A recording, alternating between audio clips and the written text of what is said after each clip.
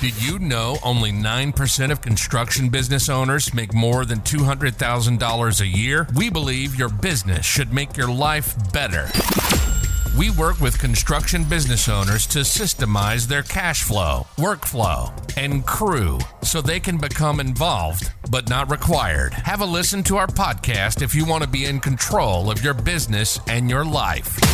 If you want to get there faster, go to involvedbutnotrequired.com. If you're a tradie running your own business, you've got to ask yourself why you are doing it. It is hard work. A lot of tradies could honestly go back on the tools for somebody else and earn more than they do in their own business. But most of them wouldn't do it no matter what you paid them, because we like that freedom. We like that ability to choose who we're working for. Great. But there should be more than that. There's got to be more than just working your guts out for less money than the guys that you employ. You need to be building wealth yourself. Building towards financial freedom. Sounds great, but when people aren't paying and builders screw you over, how are you supposed to do that?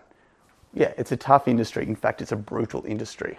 I managed to do it. I managed to grow my business and scale it while still building wealth outside. I've now got commercial properties, a private property portfolios in Resi. I've got my own businesses, and I'm completely out of construction.